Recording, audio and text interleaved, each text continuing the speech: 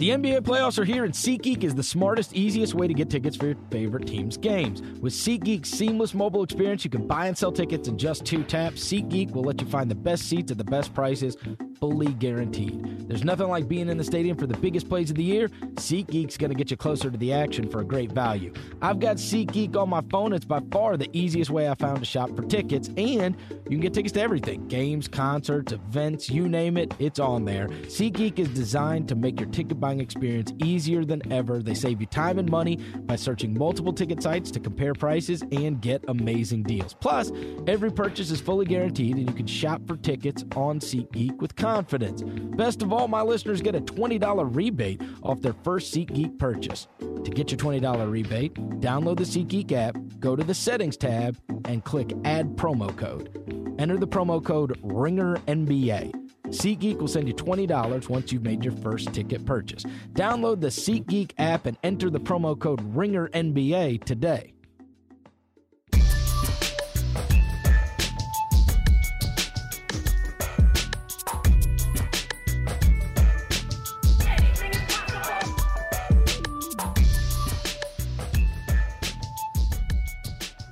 Welcome to the Ringer NBA Show. I'm Chris Vernon, and joining me as he does every Tuesday from TheRinger.com is Kevin O'Connor, a.k.a. Senor... Blow it up! Blow it up! a.k.a. Senor TNT, a.k.a. Dr. Explosive, a.k.a. Kevin Obama. Kevin Obama joining me on the show. Blow it up! Blow it up. That's a way better intro than you've ever given me, Chris. That was amazing. You're welcome. So here we go. Before we get into blowing up everybody not named the Cavaliers and the Golden State Warriors, let's talk about where all these series are right now. Golden State took care of business against Utah last night. Draymond had a triple-double. Kevin, this was... whatever the opposite of competition is, that's what we are getting in these NBA playoffs, and this was the most stark example. The Warriors were up by 20 or more points in 67 postseason minutes. They have been trailing for 56. So they have spent 11 more minutes up by 20 points against their opponents than they have being down. What do we make of what took place between Golden State and Utah? Was that more about Golden State or more about the Jazz? What do you think? Just boring. That's what I make of it, man. Just boring. Boring. Like you could be a fan, like a hardcore NBA fan, and you could be okay with not watching any of those first 8 Golden State Warriors playoff games. Because really, like, we're just waiting for the next round, whether it's the Rockets or the Spurs, who can be a true challenger to them. And then after that, even then, it could still be a sweep next round for that matter. I just think, it's more about the Warriors. That they have, a borderline unstoppable roster. 4 superstars. Who they can keep 2 of them on the floor at all times if they want to. It's all about them. I mean, Utah's got a really, really good team, but it just shows how far separated everybody else is from the Golden State Warriors. And in many ways, it's amazing to watch. It's remarkable, really. In other ways, it's just kind of like, why bother tuning in last night? Okay, first things first. The fallout, right after the game, I even tweeted this, like Sports Illustrated was like, and the Warriors have beaten the Jazz, and Gordon Hayward's a free agent this summer. Did the Jazz just say goodbye to their franchise player? And I was like, damn, man, will you at least let them, handle the loss? Like, if you're a real fan, you go through 82 games of living and dying with a team, and then you go to the playoffs, and this is the best Jazz season in a long, long time. And it's like the buzzer sounds, and it's like, hey, your favorite player and your best guy may be going somewhere else. Like, geez Louise, man, can I just be upset about the season ending for a second before I got to think about maybe Gordon Hayward going somewhere else? What do you think? Do you think the way that played out affects whether Gordon Hayward stays in Utah or not? I have a hard time, with Hayward because I think Utah is clearly like one of the best destinations for him. Like, it's obvious why staying in Utah makes a whole lot of sense. They have a terrific roster there with the ability to get better. They can still re-sign Hayward and retain cap space in the future. They could get better. But at the same time, if you're Gordon Hayward, maybe you still feel the pull, with your relationship with Brad Stevens. I've been reading recently people say, oh, Gordon Hayward's been coached more years by Quinn Snyder than he's been coached by Brad Stevens. And it's like, yeah, but he has a longer human relationship with Brad Stevens that goes back to high school when he was getting recruited. They've known each other for years. And so I wonder, maybe is that pull, in addition to the fact that, the Eastern Conference has a little bit of an easier path to the Eastern Conference Finals, is that more appealing for Hayward? Maybe. And then there's lifestyle choices, there's family choices. We don't know a damn thing about, what he wants for him and his family as they really enter a new stage of their life. That's something that we can't even begin to speculate about, which I think really will be the factors that end up the decision makers for most free agents, not just Gordon Hayward. So I think Utah is appealing, but why wouldn't Boston be? Or if like San Antonio, for whatever reason they decided to make cap space for him, like teams like that we don't expect, in addition to Boston, who's obvious, there's got to be other options that appeal to him too. Okay, let me ask you, is it 100% no-brainer on the Jazz side that you just give him literally the maximum amount of money you can? Yeah, I think it's 100%, and it's 100% that they get to feed him the ball more next season. I think he can be more. We talked about this before when I wrote the article on Hayward. I think he can do more when he's given more responsibility, and I think they should give that to him in addition to the money. Why is this not? Let me play devil's advocate to your blow it up stuff, okay? And we'll start this early. Why is this not just the way it all begins, the pre-stages of Kevin O'Connor's going to write in 4 years that they need to blow it up?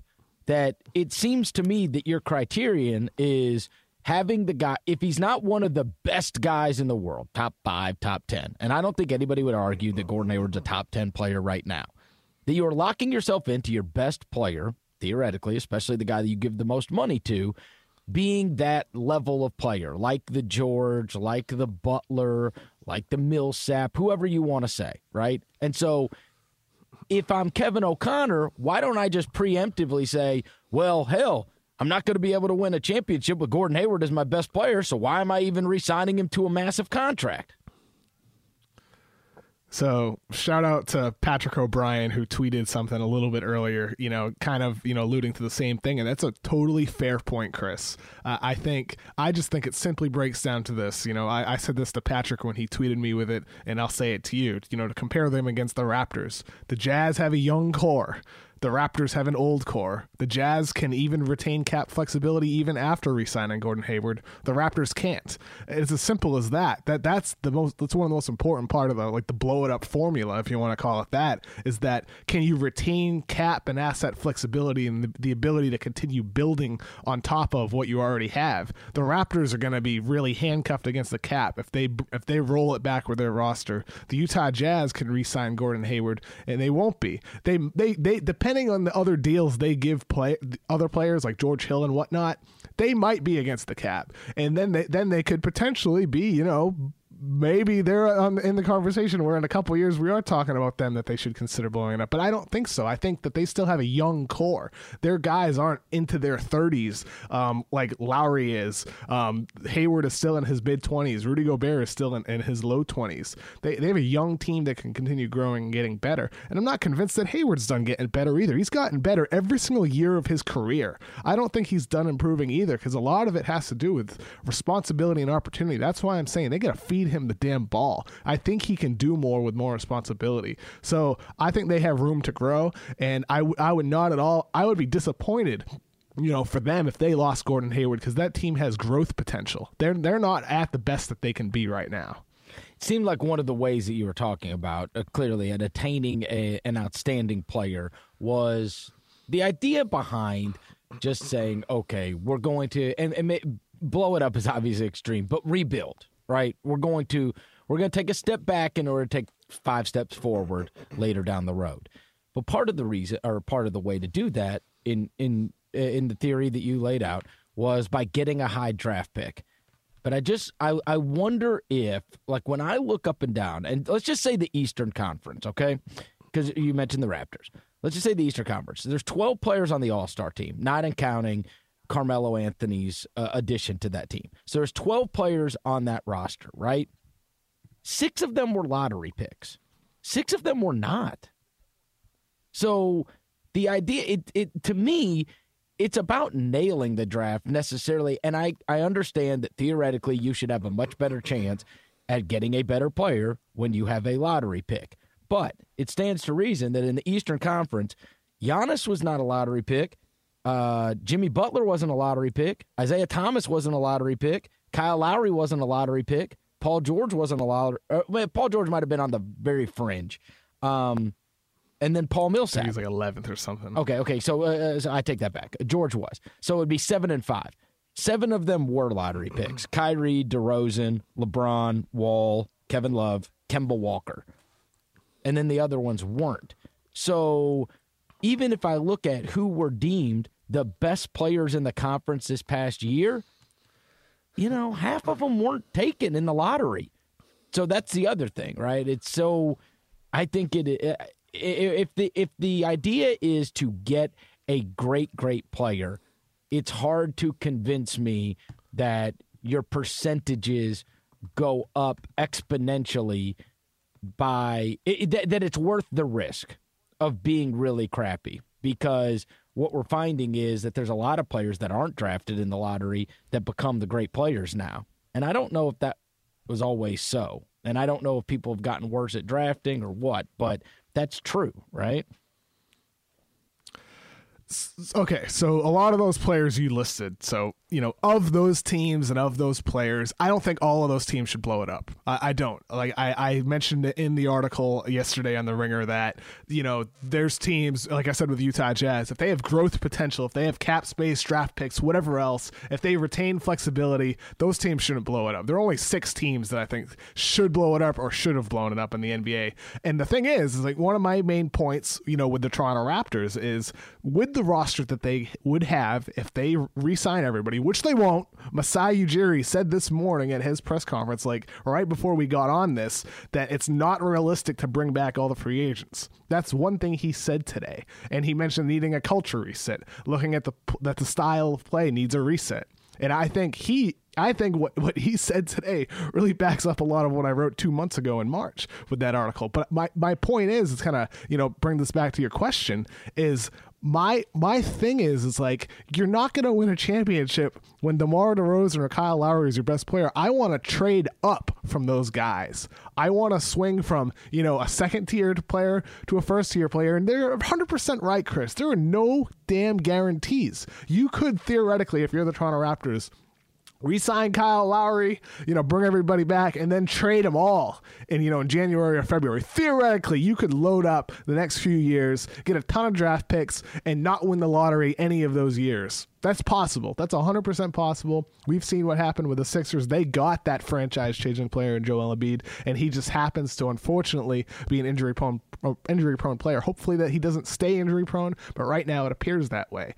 Ben Simmons, I think he's a level below that, but he does have a chance to become one of those guys. They did it to an extreme level. I don't think teams necessarily need to go that far when I say blow it up, but theoretically, Toronto could load up with picks and it wouldn't work. But in another world, maybe it does, and maybe you do get that player who sets your team up for the decade of actual championship contention, and that's all I care about. I don't want to play a basketball game to lose by 4 points every time I play. I want to play the game to win, whether it's a single game or a season. I don't care about anything other than championships. Okay, all right. And it amazes me that people do care about less than that. All that matters is winning championships. Making the playoffs, like Masai Ujiri said today, making the playoffs means nothing. It's all about titles and championships. Okay, that's stupid. But why is it stupid? That's all that matters. I don't want to hang division banners. That's stupid. Hanging a division banner is dumb. I'm sure Masai Ujiri looks up at the banners in Toronto and he's like, why are we hanging those stupid ass things? Because they don't mean anything. Okay, what I would tell you could hang a piece of blank cloth and, and it would mean just as much as a division Toronto banner. fans, Kevin. Talk to Toronto fans. I don't know. I think you ask some Toronto fans, they wouldn't be on your side that, yes, the division banner is a sign that we had great success during the regular season. It's not about a division. And then there's others who are like, this sucks. Every year we lose in April, May, or June. Every year this sucks. There will be fans who say that too. Because some fans... All right, they need to heed what their star told them. which is, hey, guess what? If we had LeBron James, we would have won too. I mean, wake the hell up, man. You're not winning with him in the conference. It's not happening. So now... Exactly. So blow it up. So blow it up when you still can and build for 3 years from now. You're not going to win in the next 3 years. You're just wasting your damn time. It's everybody all about the in the view, conference man. is wasting their time, Kevin. Everybody. No, they're not. If every other team in the Eastern Conference says, you know what, to hell with it, we're not going to put out a competitive product because we can't beat LeBron anyway, where if I'm Toronto... If the bar is we can't beat LeBron, then so be it, all right? But the idea that Toronto could have been, it's possible, the second best team in the conference. Now, they had to draw Cleveland a little bit earlier, and we'll see if Boston or Washington is way more competitive with them. But it's possible that Toronto was the second best team. It's possible that Cleveland is that much better than number 2, number 3, and number 4 in that conference. But this is an entertainment business. You look at it simply as a competitive business, but there are people that have to go to games. There are people that have to watch the product on television. And so the idea that anything short of getting a ring is worthless is just fucking stupid. That all of these teams have to be able, you can't just say, hey, we're not going to be able to beat the Warriors. We're not going to be able to beat them. So we should just abandon whatever we have right now because it's not good enough. That's not what I'm saying. That's not what I'm saying, though. Because who cares if we had success? We didn't have ultimate success. Some of the most beloved teams in NBA history were not champions. Teams that we look back at and we go, damn, man, that was fun. Whether it is the era in Memphis. When we go back, I saw them honoring the Warriors team with Baron Davis and Steven Jackson and all of them that won as an 8 seed years ago. There's some of these teams throughout NBA history that were beloved teams. Those Knicks teams, those guys go back into the Garden and people worship them. They didn't win. There's no banner hanging up for their championship that I recall. Is there a Knicks championship banner that I'm missing? Those teams are beloved. They are held up as a great team. That the Celtics team that last night everybody tuned in for KG. They won one championship. They won one. That was like they won a championship. And if they didn't win the championship, it would have been a disappointing era. It would not have been a disappointing era. What are we talking about? Disappointing era? Okay, look, Chris, look, the thing is I'm not saying every team should blow it up like Toronto. I've only said that 6 teams should or could have blown it up. There's other 24 teams in the league I'm saying should continue pursuing, their path to greatness. That's what I'm saying. I'm not saying the Celtics should blow it up. I'm not saying the Wizards should. I'm not saying the Bucks should. Those teams should continue building and trying to make themselves a championship level team. That's the competition. Those are the teams to remember. I'm only handpicking a couple teams based on a long list of prerequisites, that I discussed in the article that I think should blow it up and try to have a better, stronger run 3 years from now. I'm not saying every team should blow it up because they have no hope. Every team can be memorable. Raptors fans are going to look back on this era and remember it so fondly. The DeMar DeRozan, Kyle Lowry era is one of the best times in Raptors history because they made a strong run. But guess what? It's kind of fizzled out. It really has. And at this point, I think Masai Ujiri's word... What I'm arguing with you is the idea that it was worthless. The idea that you don't care about it wasn't worthless. It wasn't, but going forward, yeah, it is. That's my argument. It wasn't worthless the last 4 years, but it is. But going forward, I think you're just running into a wall unless you make big time changes. Okay, it's here's going what I would forward, say. Looking ahead, looking back, it totally wasn't. It was 100% worth it, and it'll memories people have forever. But the next 3 years, I'll tell you what, if they get bounced 3 years in a row again, it'll actually be 5 years in a row because they lost this year and last year versus Cleveland. If they get bounced by Cleveland the next 3 years, running back the team, Lowry and DeRozan, fans are going to remember this era fondly, but they're also going to think, shit, man, like maybe we would have been better, pressing the reset button. So when Lowry wasn't 35 years old and DeRozan wasn't into his 30s, we didn't enter another long losing era. And that's the fear. That's the fear. One of the things Masai Ujiri said at the Sloan Sports Analytics Conference that I found fascinating was that, you need to think about the now, right? Building the team that can be the strongest to win a championship now. But one of the things that he said, he needs to think about long term.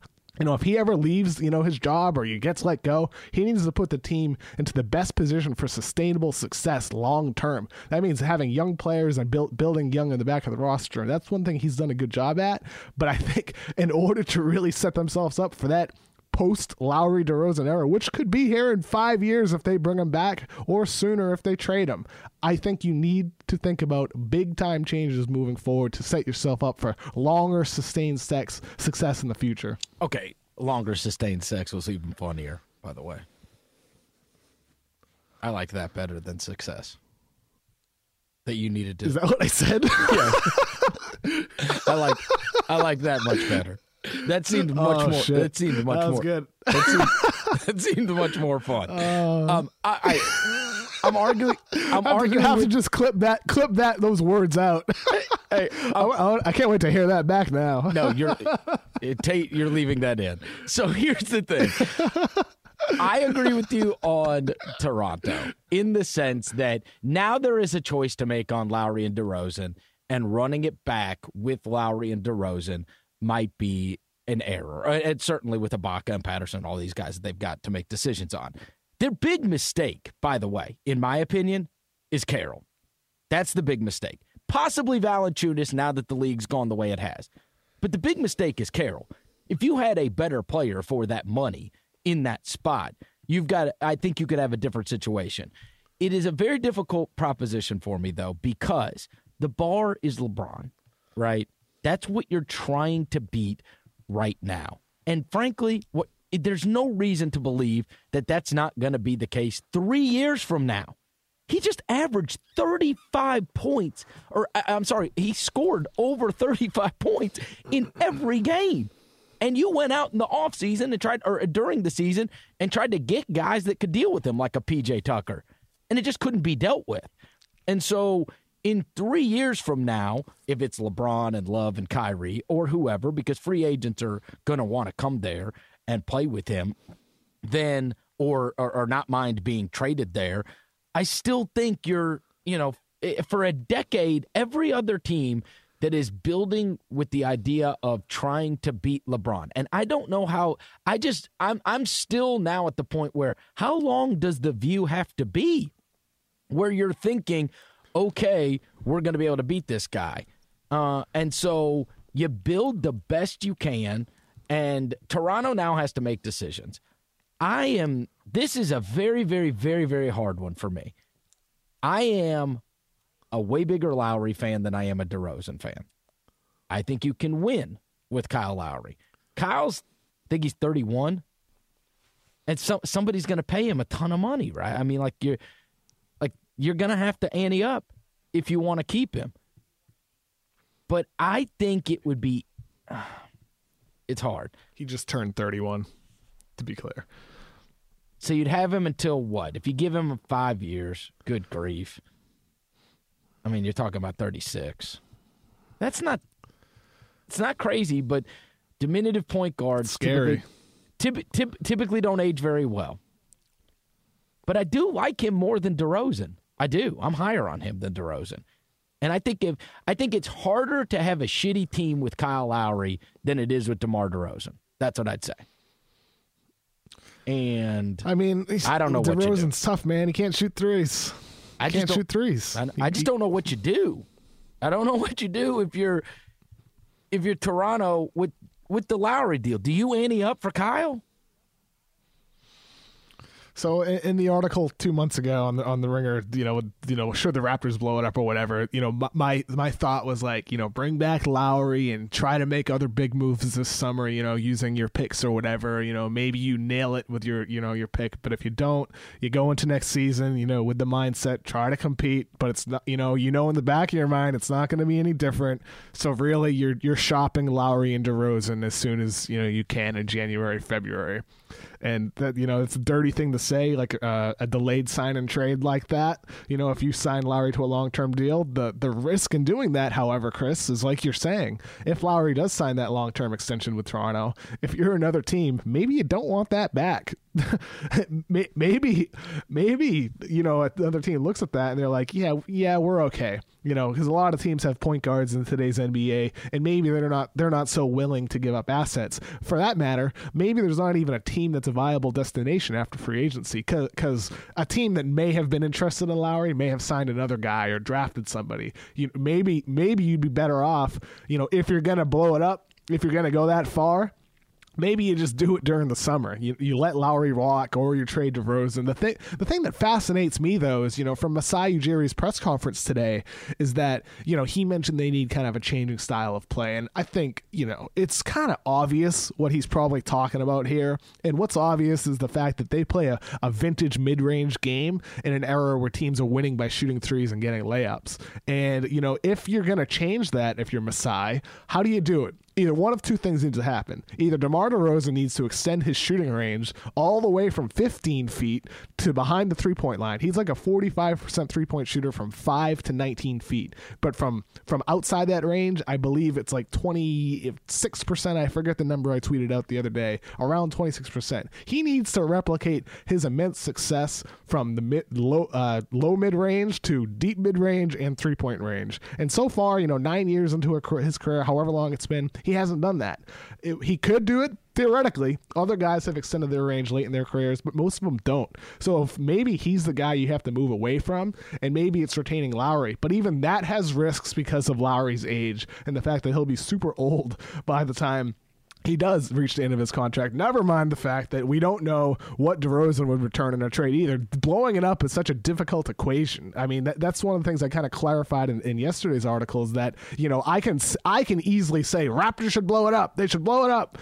But it matters what the return on value is. Like, what can Ujiri get in return for Lowry if it's a trade? What can he get in return for DeMar DeRozan or any of those guys for that matter? That matters, and that factors into the equation. Whereas with the Bulls and Pacers, with George and Butler, I think they can probably get a lot for those guys. They are a higher level star than I think Lowry and DeRozan are.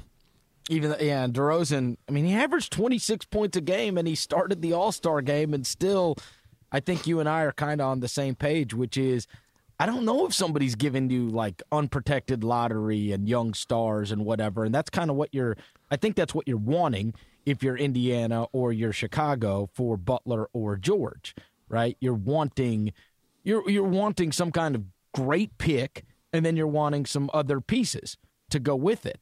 You know what you're going to find? You know what you're going to find, Chris?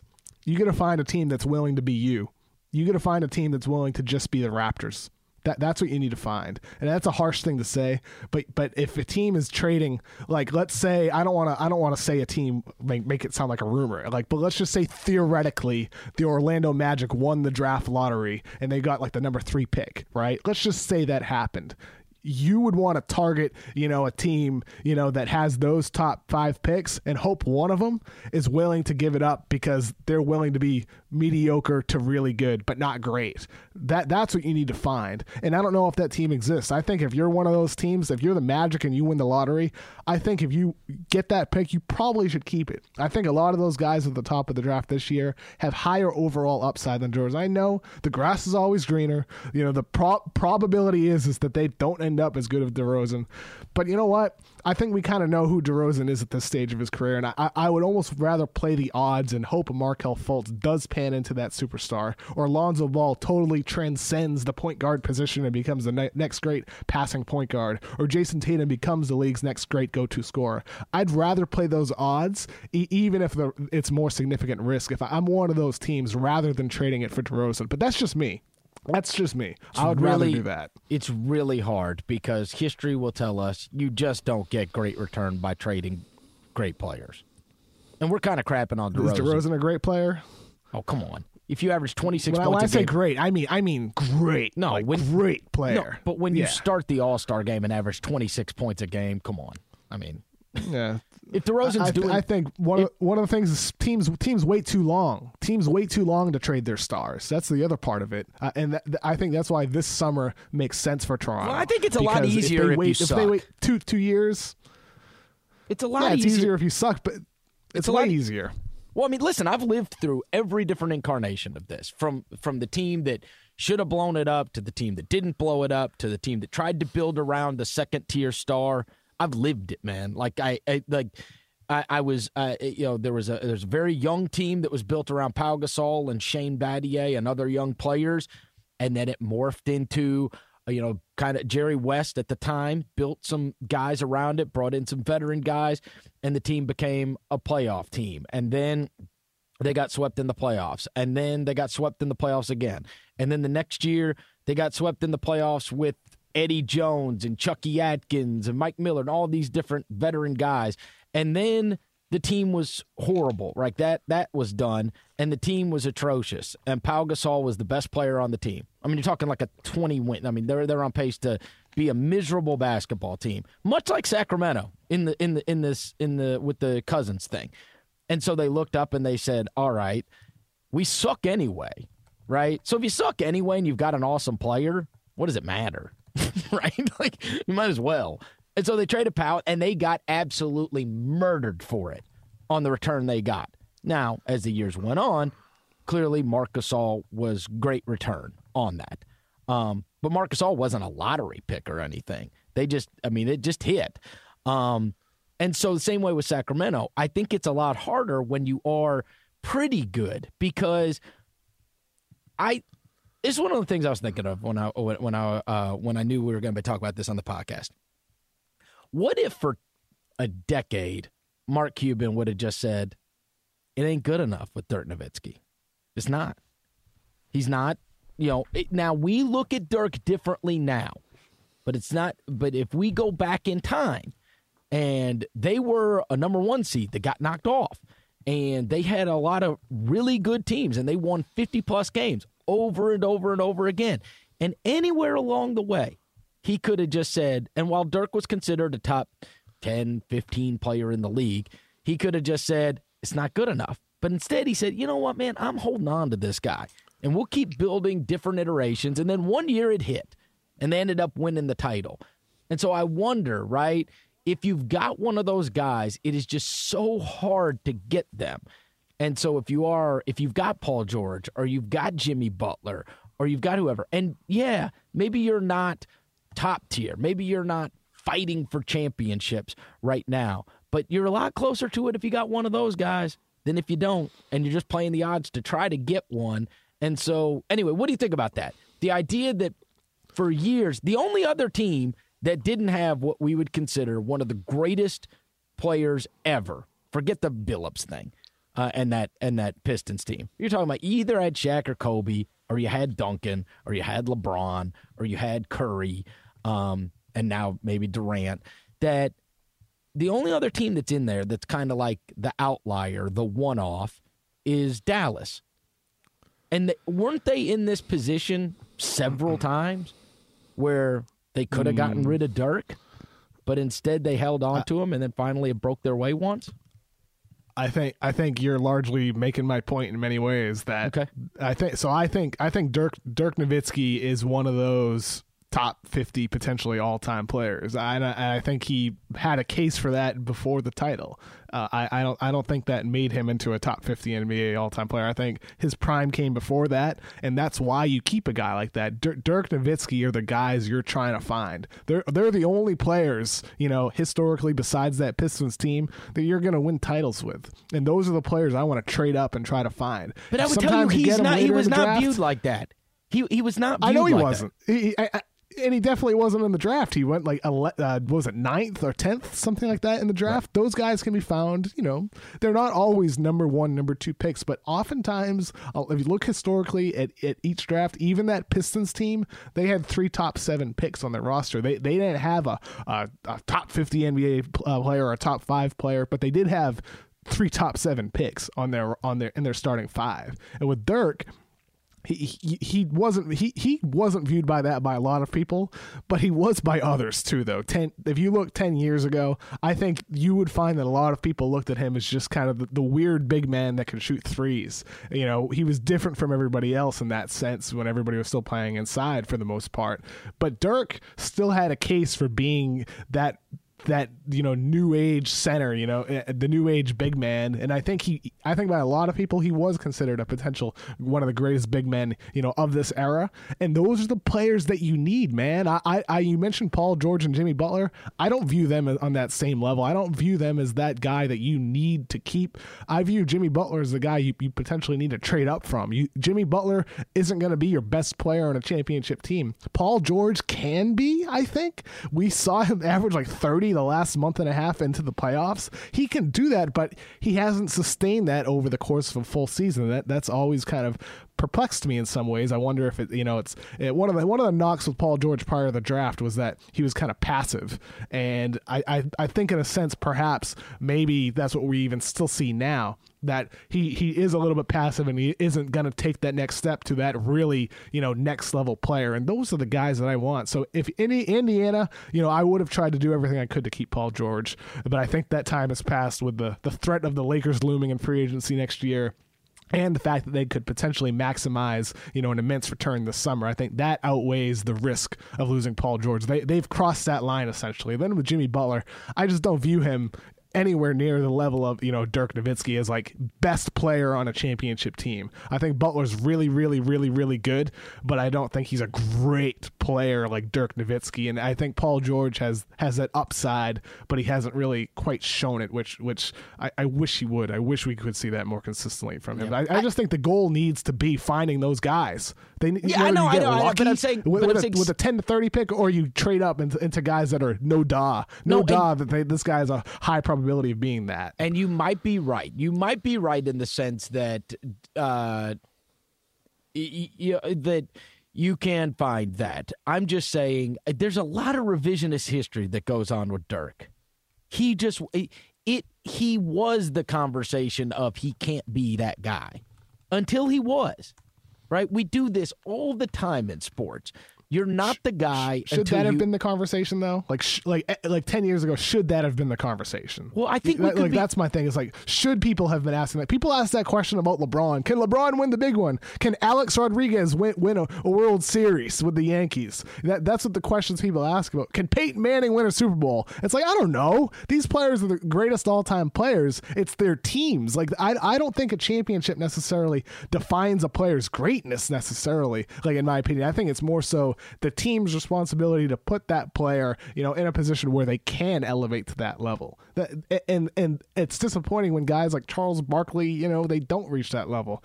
I wish that they could all win titles, but they all aren't fortunate enough to play on those teams that can. And Dirk had the roster construct that worked eventually. Obviously, the Bulls have done a bad job building around Butler, but here's two things.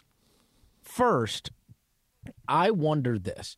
If Rondo doesn't get hurt, it's not implausible that the Bulls go to the finals. East finals, I mean that. If Rondo doesn't get hurt, I do not think it's implausible that they would have been in the Eastern Conference Finals.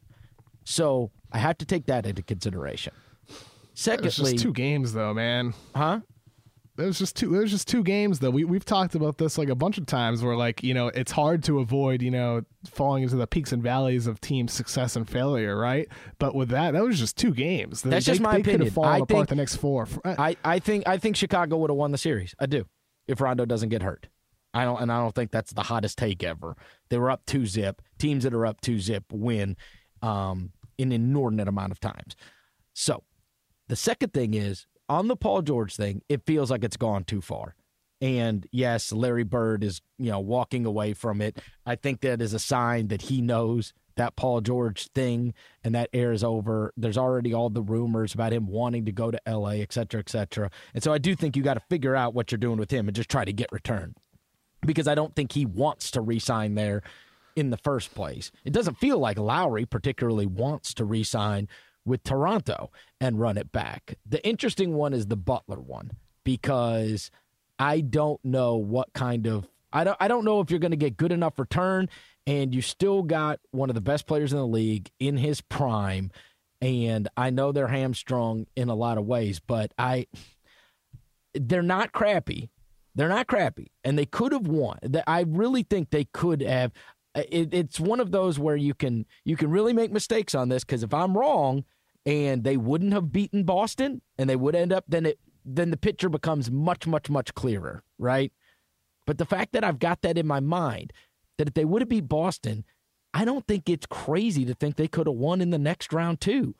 I mean, we could go back and listen to our podcast after game 2 of the Celtics and the Bulls, and you know what everybody was saying? God, man, should have seen this coming. Celtics weren't that good the last couple months of the season. The best guy on the court is Jimmy Butler.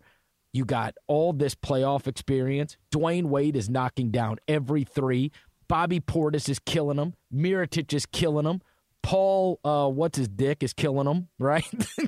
I mean, that's what was happening after game 2. Paul, what's his dick? What's his name? Zipser? Paul Zipser. Yeah. I mean, they're killing him. That was good. But that's what the conversation was after game 2 of the Bulls series. And so that's why I'm a little torn on their situation. Plus, they were so much better at those first 2 games than they had been in. Like, it was like out of nowhere. Like, wait, where did this Bulls team come from? Was that our conversation, though, Chris? Yes. Like I recall our conversation like, whoa, we knew the Celtics, team you were wasn't done the with the greatest one seed Celtics. ever. You were done with them. No, we you weren't. Were done. No, we weren't. We Yes. we can listen back to the conversation, and the conversation was the same thing I just said to you. It was just 2 games. We'll see how this goes the rest of the series. It can turn around quickly, and it did turn around quickly. Was that because of Rondo's injury? A big part of it definitely was. That was certainly a big part of it. However, the Celtics also figured things out and got into their groove offensively, got into a better groove defensively. So that series changed quickly, and maybe it would have with Rondo, maybe it wouldn't have. I have no damn idea. We really can't know because it didn't happen. It's just all a big if. But I don't recall. I remember that conversation that was happening on Twitter and social media and the radio and everything. But I remember our conversation was a little bit hesitant. Like, this might be for real, but maybe it's not. Maybe let's let another game go by before we say Celtics are dead. Worst 1 seed ever. Bulls, we underestimated them. I remember us kind of not taking a side there because it was hard to look at just 2 games. Think about how much different everything otherwise. is. Think about how. Let's just hypothetical. Rondo doesn't get hurt and the Bulls win that series. Think about how much differently we feel about the 2 franchises and the teams. I know differently. Zero difference. Crap. None. Bull crap. But why would I feel any different about the Bulls? Why would I feel any different about the Celtics? What matters for the Celtics moving forward is the fact that they have they can create max cap space this summer, and they potentially have the number 1 pick in the draft. That's what matters. They potentially have the number 1 pick in the draft next year too. That's what matters for them. They have a chance at the Eastern Conference Finals, and they've got home court. Guess what? I guarantee you, I would be willing to bet. I would be willing to bet that if Celtics fans were polled, would you rather, if you polled Celtics fans, would you rather, and tweet me with this, I'm curious to know, would you rather the team beat the Wizards or get the number 1 pick in the draft? What would you rather have? But that's not a choice to make. A lot. I know, but what I'm saying is, I'm arguing in terms of importance, and you're saying they have a chance at the Eastern Conference Finals. And what I'm saying is, I think a lot of fans would rather have the number 1 pick. If it's the 4th pick in the Eastern Conference Finals or the 1 pick and losing the series, but that's those not. 2 extremes, You're setting up a scenario where you don't have to choose between the 2. You can do both. Yeah. Yeah, and we're setting up a scenario where Rondo stays healthy when he didn't. It's hypotheticals, man. That's okay, what I'm saying. But here's what I'm saying. In terms of the idea that you wouldn't view the Celtics differently and whether they should re-up on Isaiah Thomas for a massive deal, extend him in the summer, everything. I still think that. But hold on now. I'm saying risk in that. The idea that you would not think differently about the Celtics if they would have gotten bounced in the first round by an 8 seed versus if they make the Eastern Conference Finals it's preposterous. What? Oh, I don't know if are we talking about bounce in the first? How many games are we talking here? Are we talking they get swept by the Bulls? Are we talking they go 7 versus the Cavaliers? No, let's say it plays out. Let's say they win a couple of games. Those nuances matter in terms of how I would feel if they get blown out the next 2 games and they get swept by the Bulls versus they go 7 versus Cleveland. I feel different.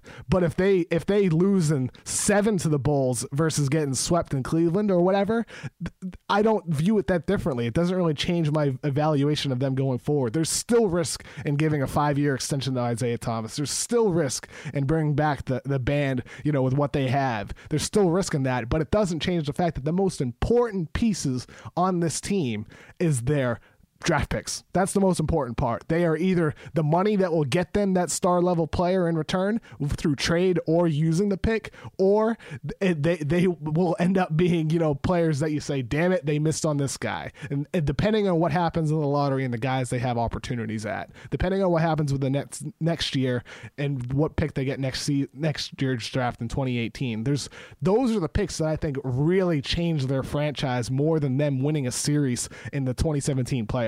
I think those are the things that set them up for a title more than anything else that could have happened this round or last round. All right, Kevin, we'll get back to everything after this, but first, a few words from our sponsors.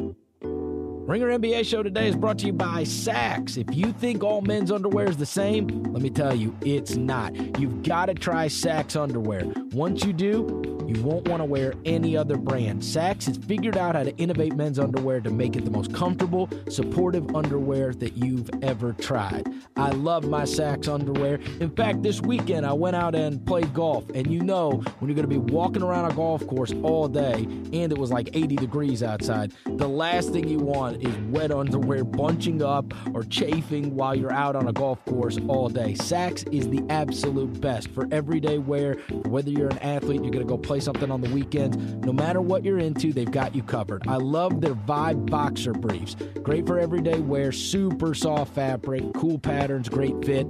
And for working out, try their Kinetic collection. Semi-compression fit boxers, very breathable, moisture wicking. Those are fantastic. Those are the ones I had on Sunday. Every pair of Saxx includes their unique ballpark pouch design. Keep everything in place so you can keep moving around freely and no chafing. I want you to try Saxx underwear with my special limited time deal. Go to my URL, saxxunderwear.com/NBA. and you'll get 20% off your first purchase. I promise you're going to love these. Go to Saxx, S-A-X-X, underwear.com/NBA. That's Saxx with 2 X's for 20% off your first purchase. Go to saxxunderwear.com/NBA. All right, we do need to talk about these other 2 series real quickly. First, Boston and the Wizards. It's Game 5. All right, both of these, I am a little bit shocked by this, Kevin. When you go to, BPI and you do, what percentage they have to win the series, I was kind of surprised to see Boston is a 63% chance to win the series, and the Spurs were 65% chance to win the series. And, I mean, I know they've got home court advantage right now, but I kind of favor the other 2. I've been more impressed, I think, through 4 games with the Wizards and the Rockets than I have Boston and the Spurs. But who am I to argue with a computer matrix? What do you think about that? That we're best 2 out of 3. They've obviously got home court advantage, but that Boston is a 63% chance to win the series and San Antonio a 65% chance to win the series. So at one point, BPI had the Celtics as a better chance of winning the NBA title, over the Cavaliers. Maybe it still does. I don't know what the updated is, and that's my response. Is at one point BPI favored the Celtics over the Cavaliers. Okay, so we're just crapping on BPI. We give it no credence. I see that's changed now. I pulled it up. 49% for Cavaliers, 29% for Boston. That's more like it. I think that's much more accurate. It even doesn't go far enough in terms of how much Cleveland should be favored. I just think, it's remarkable how at one point, Celtics were favored over the Cavaliers. This is what it comes down to is San Antonio and Houston, right? It feels like, and I think the Nene injury hurts. I actually think if Houston can beat San Antonio, it hurts more in the next series against the Warriors than it does right now against San Antonio. That being said, so I do think it is significant that they lost Nene if they are to play the Warriors. That being said, it's abundantly clear they're either going to hit a bunch of threes or they're not. And I thought after Game 4, which is the one that Game 3, which is the first game in Houston, the one that the Spurs won by 11 points. I'm watching that game, and I'm watching the Spurs run them off the three-point line. I'm watching them guard the rim well. I'm watching LaMarcus Aldridge look like damn Akeem Olajuwon. They're just throwing it in, and he has got this. You watch games like that, and his talent, it makes you so frustrated that he's not better than he is, even though he is remarkably skilled. But he's getting buckets, and it feels like that lane's open. If they wanted to go hit some jumpers, if they wanted to go hit some little runners, that they could do it. But they're going to live and die playing the way they play. And there's this extreme randomness that is possible when you play like that. And sometimes you mash the team, and sometimes you look terrible. I guess the question was always, can they do it 4 times out of 7 times? And so now they've done it twice out of 4, and there's 3 games left. And so what do we think? I kind of think they will. I kind of think the Rockets will. They're clearly going to do what they do, and it's either going to work or it won't. But I think the Rockets are going to beat them. I said Rockets in 5 before the series, which was really dumb. Well, that ain't happening. That was a dumb thing. That was a dumb thing for me to say. Hey, just say Rockets in 6. Yeah, Rockets in 6. there we go. Off by only one game. Only one game. I agree with you, Chris. I think, look, I don't want to say things changed in Game 4 because things also changed in Games 2 and 3, right? Things can swing back the other way. I just, I'm fascinated by the series in the sense that, San Antonio is baiting them into mid-range jumpers by staying home on the three-point shooters and by, really packing in, the restricted area. They're baiting them, daring them, double dog daring the Rockets into taking mid-range jumpers, and they won't. That's not part of their offensive system. It's kind of funny to see this because it's so unlike anything we've seen before with the Houston Rockets do, with taking the amount of threes and layups that they do as compared to every other team. And so San Antonio in some ways might be laying a blueprint defensively. You know what it's like? You know what it felt like? Because, of course, I thought the Rockets were going to win, and so I'm sitting there screaming at the screen, like, will you please just go into the lane and take 8-footers? Like, could you do that? Like, this is just stupid. And you know what it felt like? It feels like if we were watching a football game and a team put 8 men in the box every time, and you just refuse to throw the ball, right? Like, we know. You're gonna bring everybody up to the line of scrimmage, but we're running it. We don't care. We're running it. That's what we do, and we're gonna run the ball. And then when the success rate is pathetic, you're like, why wouldn't you just throw the ball? Right? That's exactly how Game 3 felt. And then you watch Game 4, and it's like, well, geez, they're either just gonna hit 23s or they're not. And if they do, you're going to have a really tough time beating them. But they're going to do them. They're going to be what they are. I am surprised. You bring up an interesting point, Chris. I like the 8-man in the box analogy there. It's fascinating. It's just fascinating.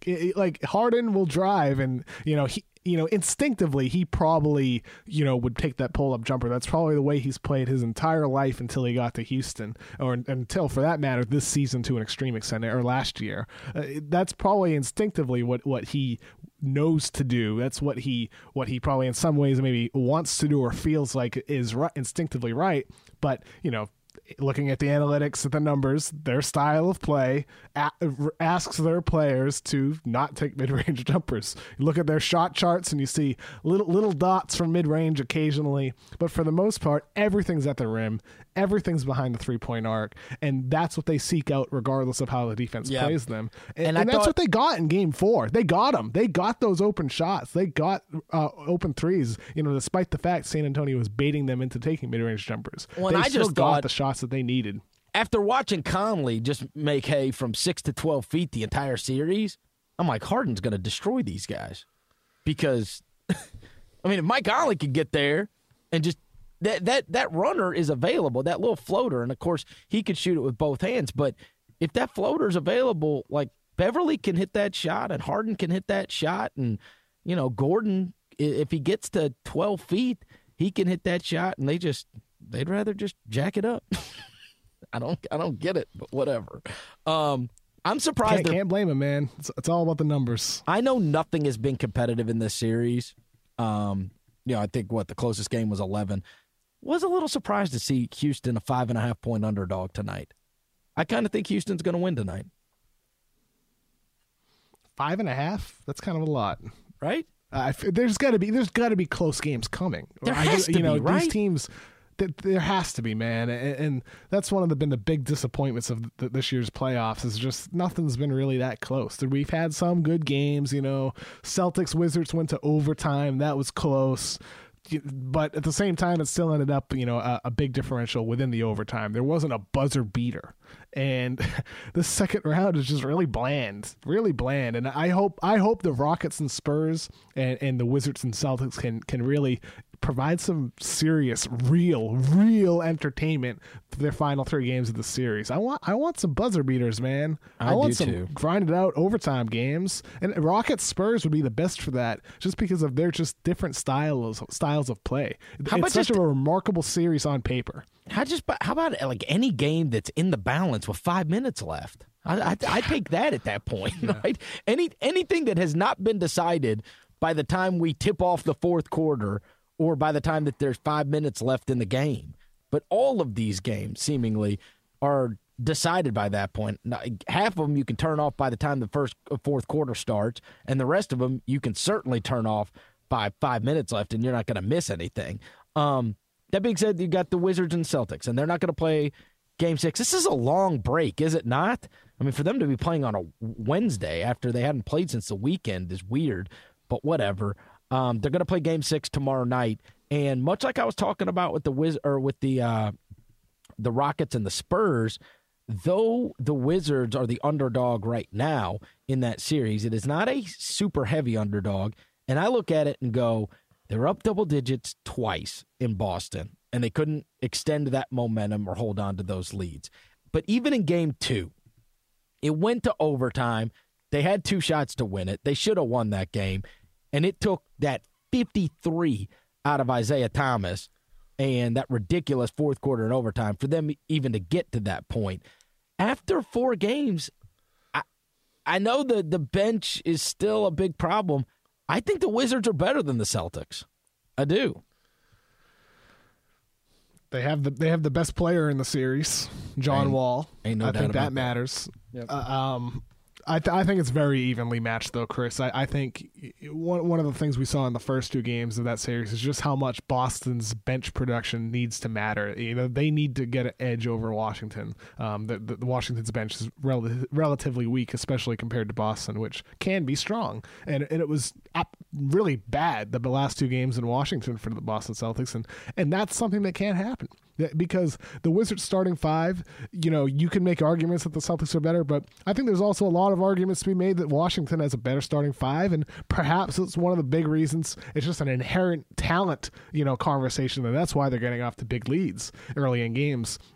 I'm not sure I totally feel that way. I think, a lot of it comes down to execution for the Celtics. I think a lot of it comes down to a lot of lack of familiarity with some of the guys. Like they're putting Gerald Green in the starting 5 one game, then Amir Johnson the next. In some ways, I wonder if you just need to pick something and stick to it. I'd like to see them put Jaylen Brown in the starting 5 and, have a little bit more energy and speed and athleticism to start off games. I think that could be more helpful, more so than Gerald Green, who can't defend, and Amir Johnson, who can't move anymore. I think that might be a potential solution for them. I don't know if it'll solve the problem, but it might help. But the big differential for the Celtics needs to come on the bench, because Washington in many ways has really closed the gap by making slight tweaks to their rotations, which has allowed their bench to, I think, not have no Wall and no Beal on the floor at the same time. Do you think that tomorrow night's game will decide the series? Maybe. I think it's going 7 at this point. You do? So okay. No. So no. Not really. No. So no. You do. But not. Maybe. But no. I mean, well, then that what means about you, Chris? That means you think Boston's going to win, because you're expecting that Washington's going to win Game 6 at home. Yeah, I think Boston will win the series in 7. I still give them the edge. I still think they have the better overall team, and usually that team wins. Washington might not Washington might rise to the occasion. John Wall might keep playing unbelievably. I think a lot of the things he's doing for that team go beyond the numbers. He's putting up good numbers, but so much of what he's doing, just comes from the pace and the energy he's playing with. When the Celtics miss, Wall is just turboing up the floor. It's ridiculous. Well, and let me just say this. Okay, from top to bottom talent-wise, I think Boston is superior. But there are some times where just having the best guy can elevate it the most. And Wall has just been so absurd that I think it has elevated them to the point where I just think they're better. I do. I think their starting five is just immense. Now, once you get past that, it's trash, but he's just so good. And I think it's possible we just go, he was the best player in this series. And he lifted their boat that high. In the other part of it is, for the Celtics is, versus the Wizards. The Wizards are getting help from their complementary guys. I think Otto Porter had a big game 4, whereas Avery Bradley's playing hurt. He had a hit pointer. Yep. He hasn't been producing. Jay Crowder had a very bad game 4 for the Celtics. Not just offensively, 2 for 9 from the field for 6 points, but defensively he had some really poor moments on that end as well. Those guys are, we talk about with the Wizards' depth, they need help from Otto Porter. They need help from Markieff Morris alongside Wall and Beal. The Celtics can't get everything from Isaiah Thomas. Earlier you mentioned he had to score 53 points for them to win in game 2. That inherently is a problem when, like we talked about with the Thunder, when everything needs to come from one player, you need it to be distributed, I think, to sustain success a little bit more so over the course of a series. Because Isaiah, if he scores 53 again, it would be a miracle for the Celtics. If they need him to score 53 again, I think you might be in trouble. Because he could score 50 in a loss too. Because if he needs to score 50, it means that they're not getting enough from others on the team, and that's really what they need. He is Kevin O'Connor, a.k.a. Kevin O'Bomber. Go read everything on the ringer.com that Kevin is putting out about the playoffs as he runs around town with his lighter ready for any team that might take a potential playoff loss. Blow it up! And Blow it up! Anyone that falls short of a championship ring gets flushed down the toilet and their franchise gets lit on fire.